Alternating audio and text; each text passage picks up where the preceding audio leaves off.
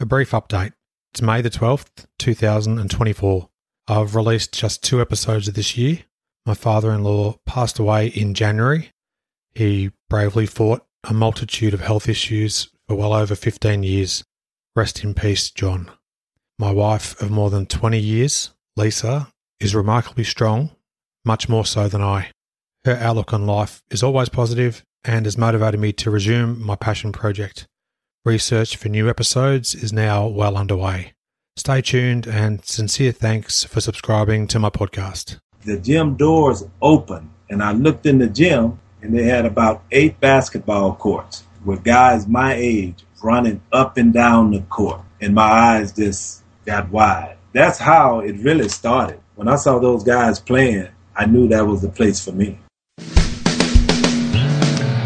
And you are in Australia right now. You're talking NBA basketball. You're talking great teams. You're talking great individual players. Takes it off, and there's number 23, and of course Johnny goes nuts. So I'm getting goosebumps thinking about it now. I just tried to go out there and play my game. I have no idea what you're talking about, Adam. I don't like anybody. I'm not a people person. Strand, can you make the pass? Yes. Christian, can you catch the ball? Yes. All the stars were aligned and all the muscles fired at the right time, and I was able to get off the ground and throw one down. I was saving that as a surprise for you. And now, introducing your host for In All Airness, Adam Ryan. Welcome to episode 28. Thanks for joining me. My website, inallairness.com. Just add a / and the episode number to view show notes. We're going to get straight into the episode in just a moment. I want to thank Ricky Pearce for making himself available to chat today. In this conversation, you'll learn about when Ricky first fell in love with the game of basketball.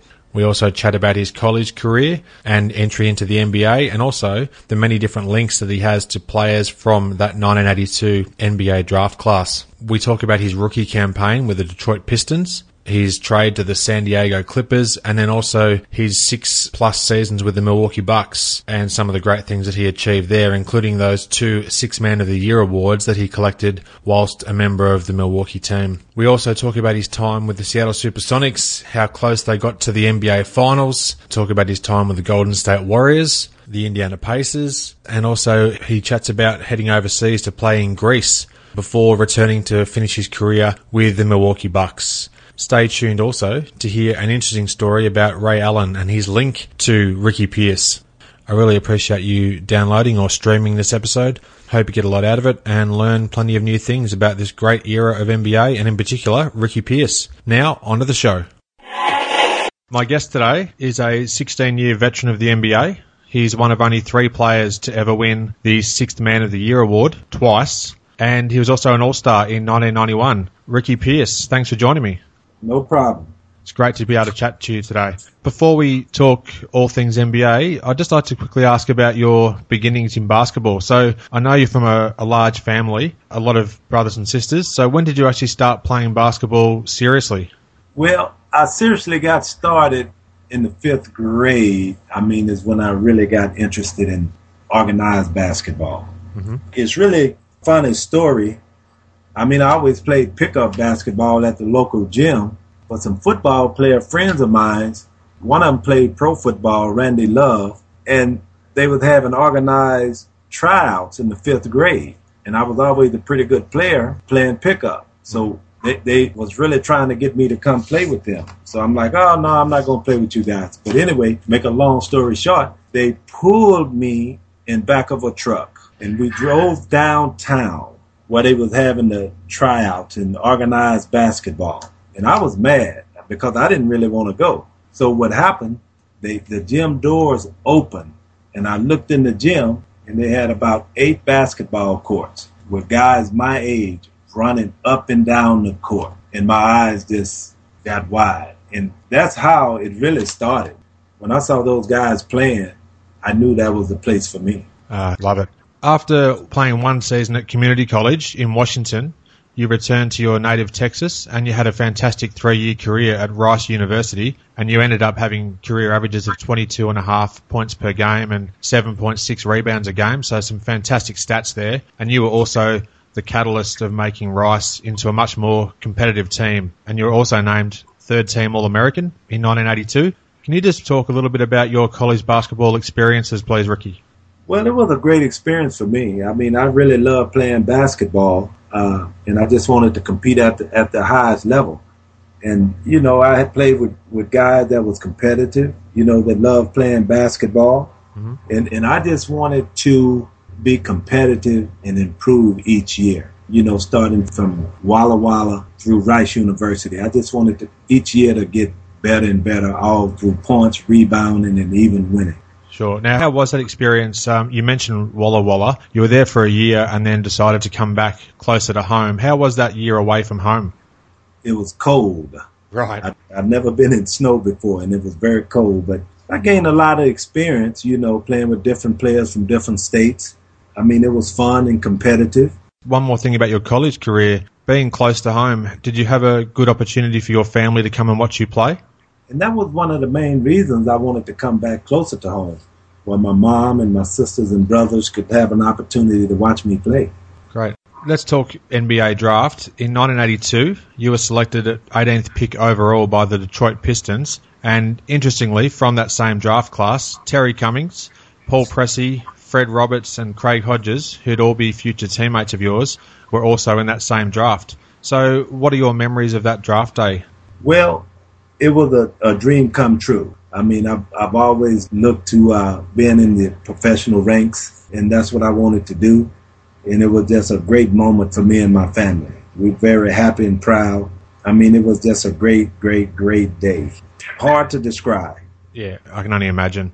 According to basketballreference.com, which is one of my favourite websites that I used to research for this chat today, your first NBA regular season game was against Moses Malone, Dr. J, and the Philadelphia 76ers, who obviously went on to win the 1983 NBA championship. Do you remember that first pro game?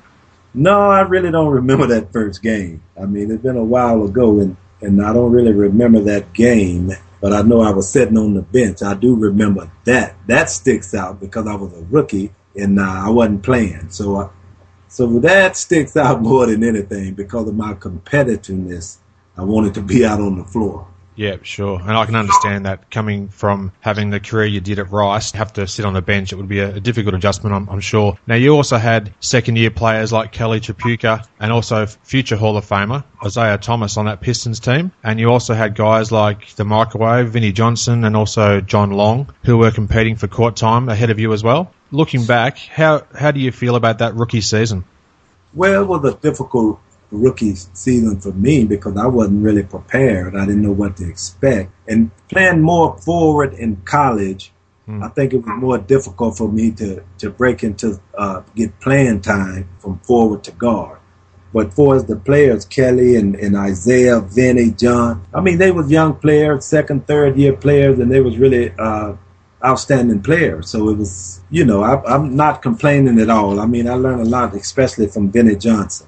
Okay. Do you mind just talking a little bit more about that relationship with Vinnie Johnson? Because he obviously was a crucial player on that Pistons team right through to the back-to-back titles when he hit that clutch shot in Game 5 of the 1990 finals.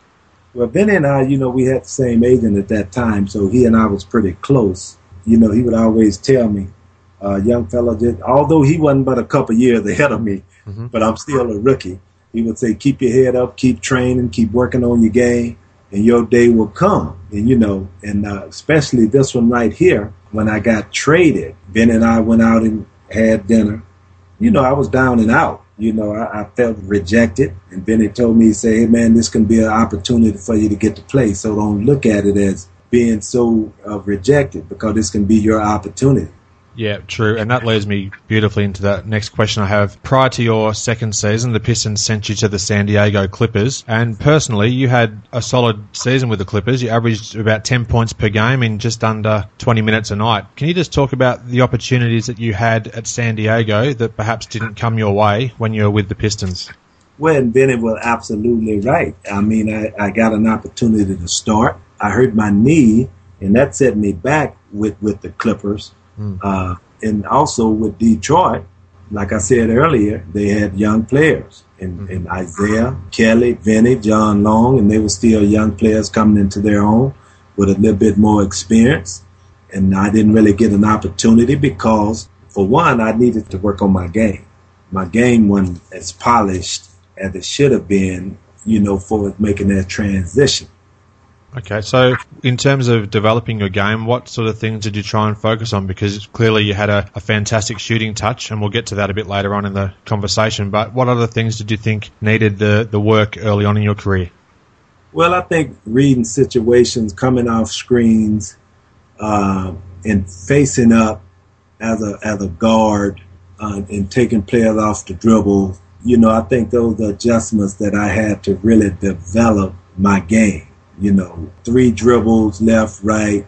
And, and the pro game is so much different from college. I mean, you really have to have your game sharp to get your game off.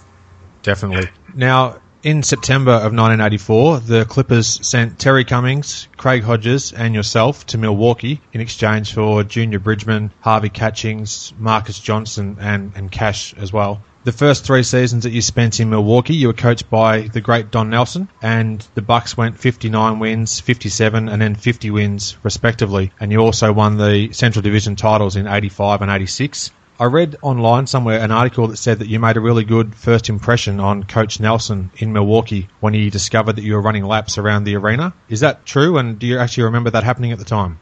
Yes, I remember that. What happened, I had injured my knee. I had a knee injury, and I didn't get much practice time. And so, out of sight, out of mind. And I was determined to play because I knew I could play. And so after practice, on non-practice days, I would go up in the Mecca. And I would go up and I would run the stairs, I would run laps, and the coach's offices was in the arena. Mm-hmm. And so he even told me the story. He told me, he said, hey man, I was going to cut you. He said, I was going to cut you, but I used to watch you run, and my secretary would tell me, you need to come out and watch this guy. He up here sweating, he running the stands. And so he told me the story, but I was determined to do it. And yes, that's a true story. I was out running the stands and just trying to stay in shape. And then that opportunity came for me. He gave me an opportunity to get into a ball game. And I think I came off the bench, scored 15 points, and 8 minutes or so, we won the game. And then he made a statement in the paper that I have to play this guy every game now. And so that's where it all started. That's a fantastic story. I love that. And then you obviously went on to reward Don Nelson with some fantastic years in the years that were to come. Now, you mentioned the Mecca there just for a moment. I've been to the Bradley Center in Milwaukee back in about 1994, so that was long after the Bucks stopped playing at the Mecca. But how did that arena compare then to what we can see with the state-of-the-art arenas these days? Well, the arena nowadays is fabulous, with the skyboxes and all the entertainment that go with it. But the thing I like about the Mecca, it seemed like the players, your fans was right there in the game, everything was so close. I really enjoyed that. But the arenas now are so spread out, but they have them full. So I guess it's the same type of comparison, except for the skyboxes. Yeah, true.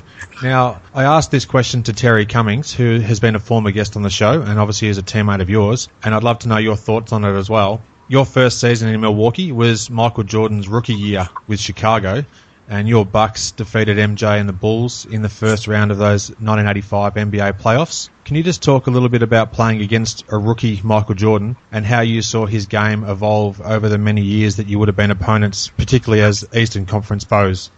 Very gifted player, even as a rookie. He was determined. You have to put your focus when you play against the Bulls on him, stopping him. Very determined player, come out night in, night out, very competitive. And we beat them, too, in that first series. It was a battle. We had Sidney Moncrief, and Moncrief, he was a great player, all-pro defense. Of course, we had to double team and triple team him, but he was a fantastic player. It speaks for itself. The greatest player guard in that era, for sure. Yep. Excellent. Good to hear. In 1987 and also 1990, you won the NBA's Sixth Man of the Year award. Kevin McHale won it twice in the mid-80s, and another great player, Detlef Schrempf, won it twice in the early 90s. So you're one of only 3 players who have ever achieved that milestone. When you look back on your career, how highly do you rate those awards? Oh, it's a great accomplishment. You know, in the same category with Kevin McHale, Detlef, Eddie Johnson. I mean, you know, and it's a great award. Anytime you win an award in the NBA, it's a great accomplishment because they don't come easy. That's for sure. Now, on February 27th, 1990, you and MJ had a great scoring duel. You had 38 points and MJ had 43 in a Bulls victory at Chicago. And I'll put a link to some highlights of that game in the show notes to this episode. So do you remember that particular game, and do you think that would have been your best performance against Jordan head-to-head? Well, probably with the 38 points for sure. I don't remember the game because we played so many games. Yep. But, yeah, I mean, you know, he's a fantastic defender, and you really have to play a smart offensive game to get off 38 points. Definitely do. In that 1990 season, you averaged 23 points a game without a single start, and that's the highest single-season average in NBA history for anybody that didn't start a game. So an incredible achievement in itself. Do you consider that 1990 season to be the best that you had as a pro? Probably, I guess, as a scoring average, probably. I can't really recall, but, I mean, I'm happy with a lot of my seasons, but if that's what the stats say, that's what it is. Yeah. Is there a particular season of your entire 16-year career that you would say was your absolute best, or is it too hard to narrow down? Well, I mean, I think I had quite a few good seasons that I can't really narrow down to one particular season. I think in 90 I had a good season, 91, probably 92, 93. I mean, all those were good seasons. You know, anytime you can go in double figure and you win quite a few games, make it to the playoffs, and shoot 50%, I call that probably a darn good season. Definitely would. Now, at one stage, I think you had 5 or 6 consecutive seasons where you shot 50% or better from the field, so some incredible stats there too. Oh, for sure. Especially when you're coming off the bench, to be able to come in straight away and produce when it's needed, that's also a lot of pressure too. Well, and I'm not a statistician person. I mean, I go out because I really enjoy playing the game, and my job is to win, try to get to the playoff, win a championship. I mean, I don't really focus into the stats. I know at the end of the day it's the production that counts. But I feel if you work hard and put the work in and just try to improve your game each summer, it'll pay off. Well said. And speaking of that, I've read that in numerous NBA off-seasons, you and Terry Teagle would work together. So you were both Texas-born, I've since learnt, and also Terry was drafted just 2 spots ahead of you in the 1982 NBA draft. So may I just ask how that friendship developed over time? Well, Terry and I go back to high school. You know, we played in a tournament against one another, and they won the game, and he scored more points, and boy, I tell you, he won't let it die, you know. I mean, that's the funny thing about it. But I tell him with Terry, think about all the good college battles that we've had and some of the pro battles. And I think I'm on top. You know, we just fall out laughing. But Terry and I are best of friends still today. That's good to hear. I like to hear that sort of stuff. It's great to still have those friendships well beyond the playing days. You spent over 6 seasons with Milwaukee. What are some of your greatest memories from playing with the Bucks? Well, I think it's just the relationship in the community and with the former players. I mean, everyone was really professional. I met a lot of great friends in Milwaukee. Both of my kids was born in Milwaukee. So I had a great time in Milwaukee. You know, and matter of fact, the weather wasn't too bad either. I sort of got adjusted to the snow, although I told you earlier that the snow gave me problems in Walla Walla. But it became sort of fun.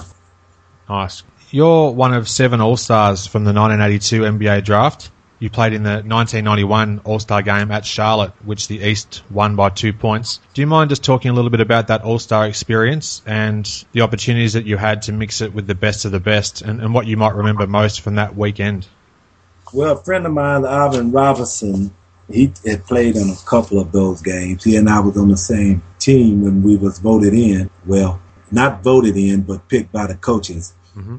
And so he told me, he said, man, the game going to go by real fast. So when you get in, you get the shot, you better take it. It's going to happen fast. And he was right.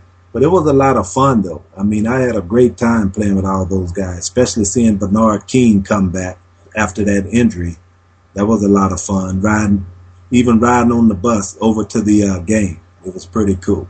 Oh, that's excellent. And speaking of Bernard King, he's one of my favourite players from back in the 1980s and early 90s, and he did fight back incredibly hard from that terrible injury and his operations and whatnot. So how far back do you go with Bernard King as far as when did you first play against him, and do you still keep in touch even these days?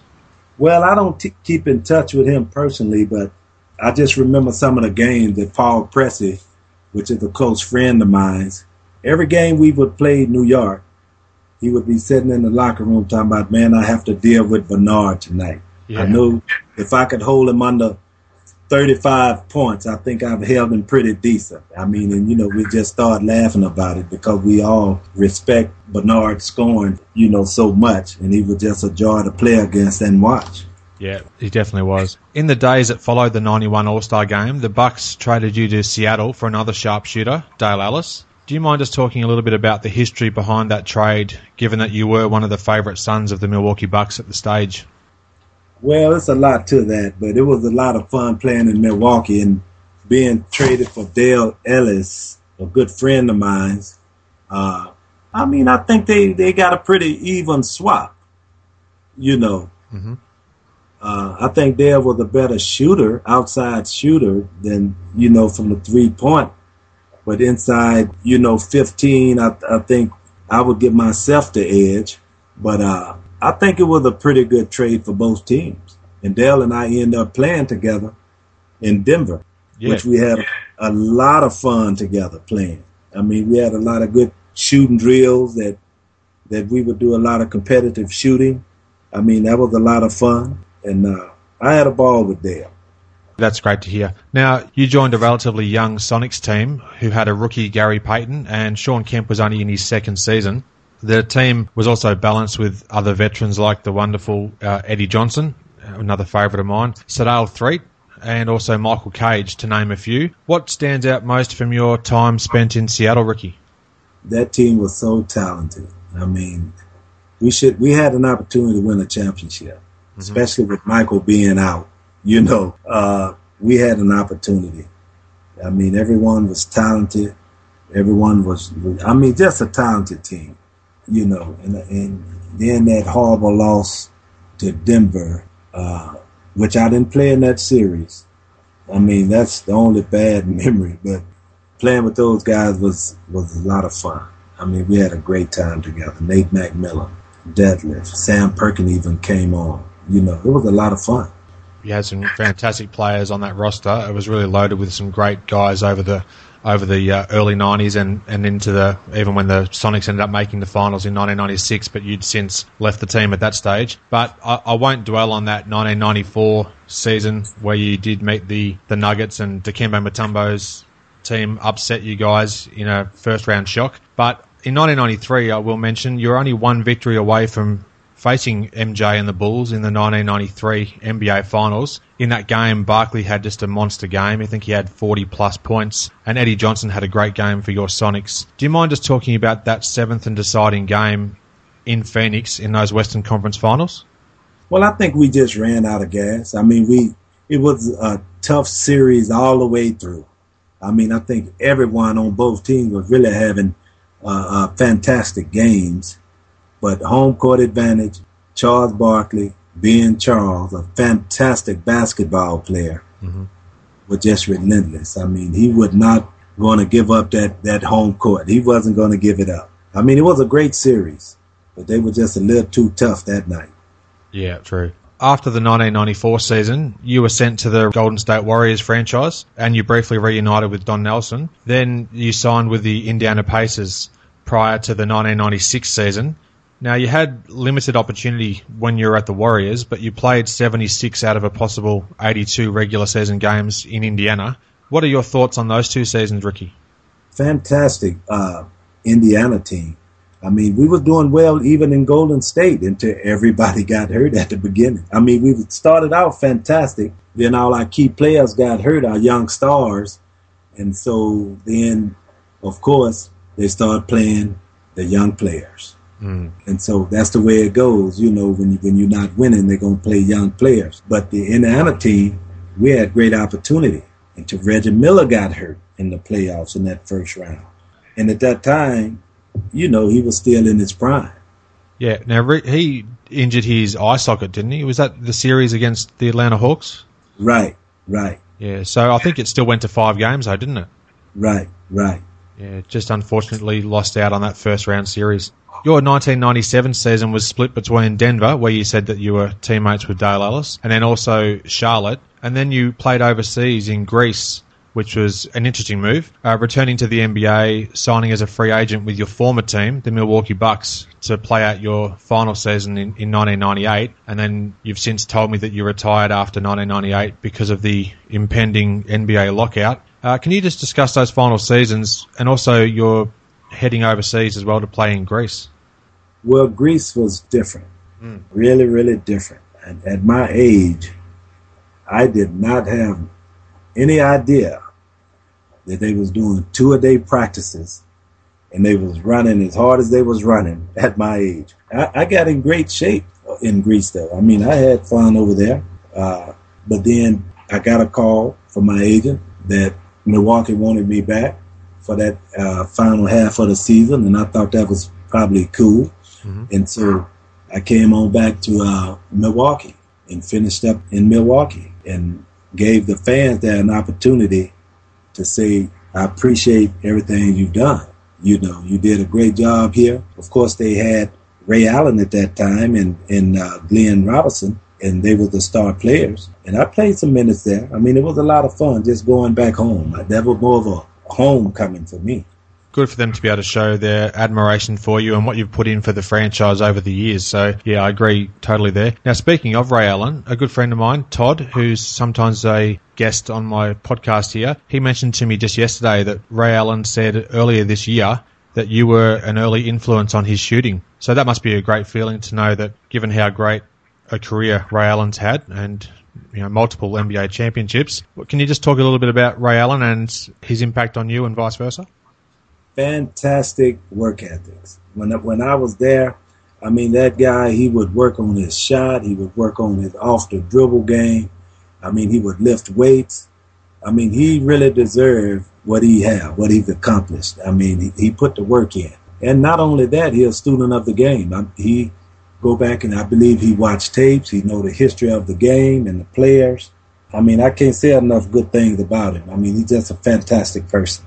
Oh, excellent. Now, since retiring from the NBA, you've done multiple things. You developed a basketball shooting system, which is called the AccuShot 22. Also, you wrote a children's book.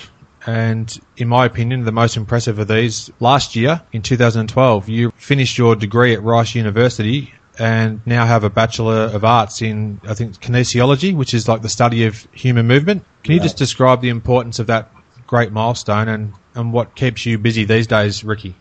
Well, when I first went off to college, leaving out of Garland, my mom, she had talked to me about finishing school. Mm-hmm. She told me that would be a great thing to do, and I kept that in mind. And I said, well, you know what, Ricky, you have all this idle time. Get back to school and finish. And that's what one of the driving forces right there. And for that basketball in the children's book, I started training kids. And my son in particular, my youngest son, he was playing YMCA basketball. And a lot of the parents was coming up and asking me, could you please help my son with their shooting? Yep. What I noticed, a lot of the kids were shooting out of the palm of their hand. And so I said, well, if I can, get them to shoot it more off their pads, and came up with a gadget to do that, I could really make something happen here. And so I started playing golf, and they had this club that would show you how to grip a club. Mm-hmm. And so that sort of gave me an idea with this basketball. And so that's how I developed it. I said, well, I put these ovals on this ball, and at the top of their shot, they have to have it on their fingertip pads.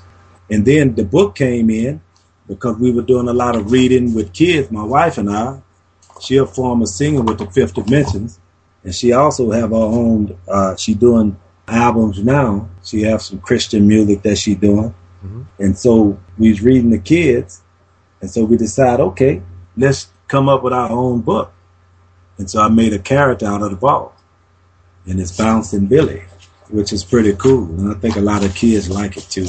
Yeah, well, that can help them identify with it. And also, I'm a school teacher by trade, so I teach young kids, and I think it'd be a fantastic thing for them to encourage them to have a bit of physical activity and then also learn a bit at the same time. So, yeah, that's a great idea too. Do you plan to write any more books in the future? Yeah, we're working on some books right now. We're working on a book. Okay. Trying to get it finished, yeah. Yep, great. Now, speaking of your wife, just briefly, I believe that she actually also was singing at some of the Milwaukee Bucks home games back in the 1980s in particular. Is that true? That's true. How did that go as far as her doing the singing and then also with you playing the game as well? Was there much made of that at the time, or it was just pretty much accepted widely? Well, it was accepted. I mean, at the beginning I was a little nervous because she was doing the anthem and all of that. I didn't want her to mess up. So so girl, please. So, but she, she was doing a fantastic job. She a professional and she was handling her business. That's good to hear. Excellent. Now, do you see yourself working at college or NBA level in the future at all, in any capacity to do with coaching, Ricky, or are you happy to stay away from the game? Well, I'm still involved with the game. I have a group of guys that I train. I do individual training. So I'm still very much in contact with the game. Yeah. What do you think of today's NBA in comparison to when you were playing? How do you think it really compares? I think the fundamentals and the skills of the players these days doesn't really compare all that well with back in your era, but that's just my personal opinion. Well, I think most players back in my era would say that, but I'm more looking into the era now. I think the guys are fantastic players. I mean, they aggressive, they athletic, and they playing, and they making a lot of money. And I think they should really cherish it and just keep developing their game and enjoy it, because it's just like yesterday I was out on the court playing. I mean, it's going to go by just that quick. I'm sure it seemed to go by very quickly, even though you had a really long and storied career. Just before we wrap things up, Ricky, and it's been great to be able to chat with you today. You're now on Twitter, so how can people connect and keep in touch with you online? You can go www.twitter.com/RickyPierce22, and you can also go www.facebook.com/RickyPierce. Excellent. I'll include the information about how people can connect with you as well in the notes to this episode. I just want to thank you again for chatting with me today. It's been a real treat. I've really enjoyed it, and I loved hearing about your career, and thanks again for chatting with me. My pleasure, Adam. Thanks. Thanks for listening. I hope you enjoyed the show, and share my web address with your friends and colleagues, inallairness.com. Check out the podcast archive for plenty more episodes with high-profile guests. Follow me on Twitter @inallairness. Please visit the show's social hub, facebook.com/inallairness. Join me next time for another edition of the show.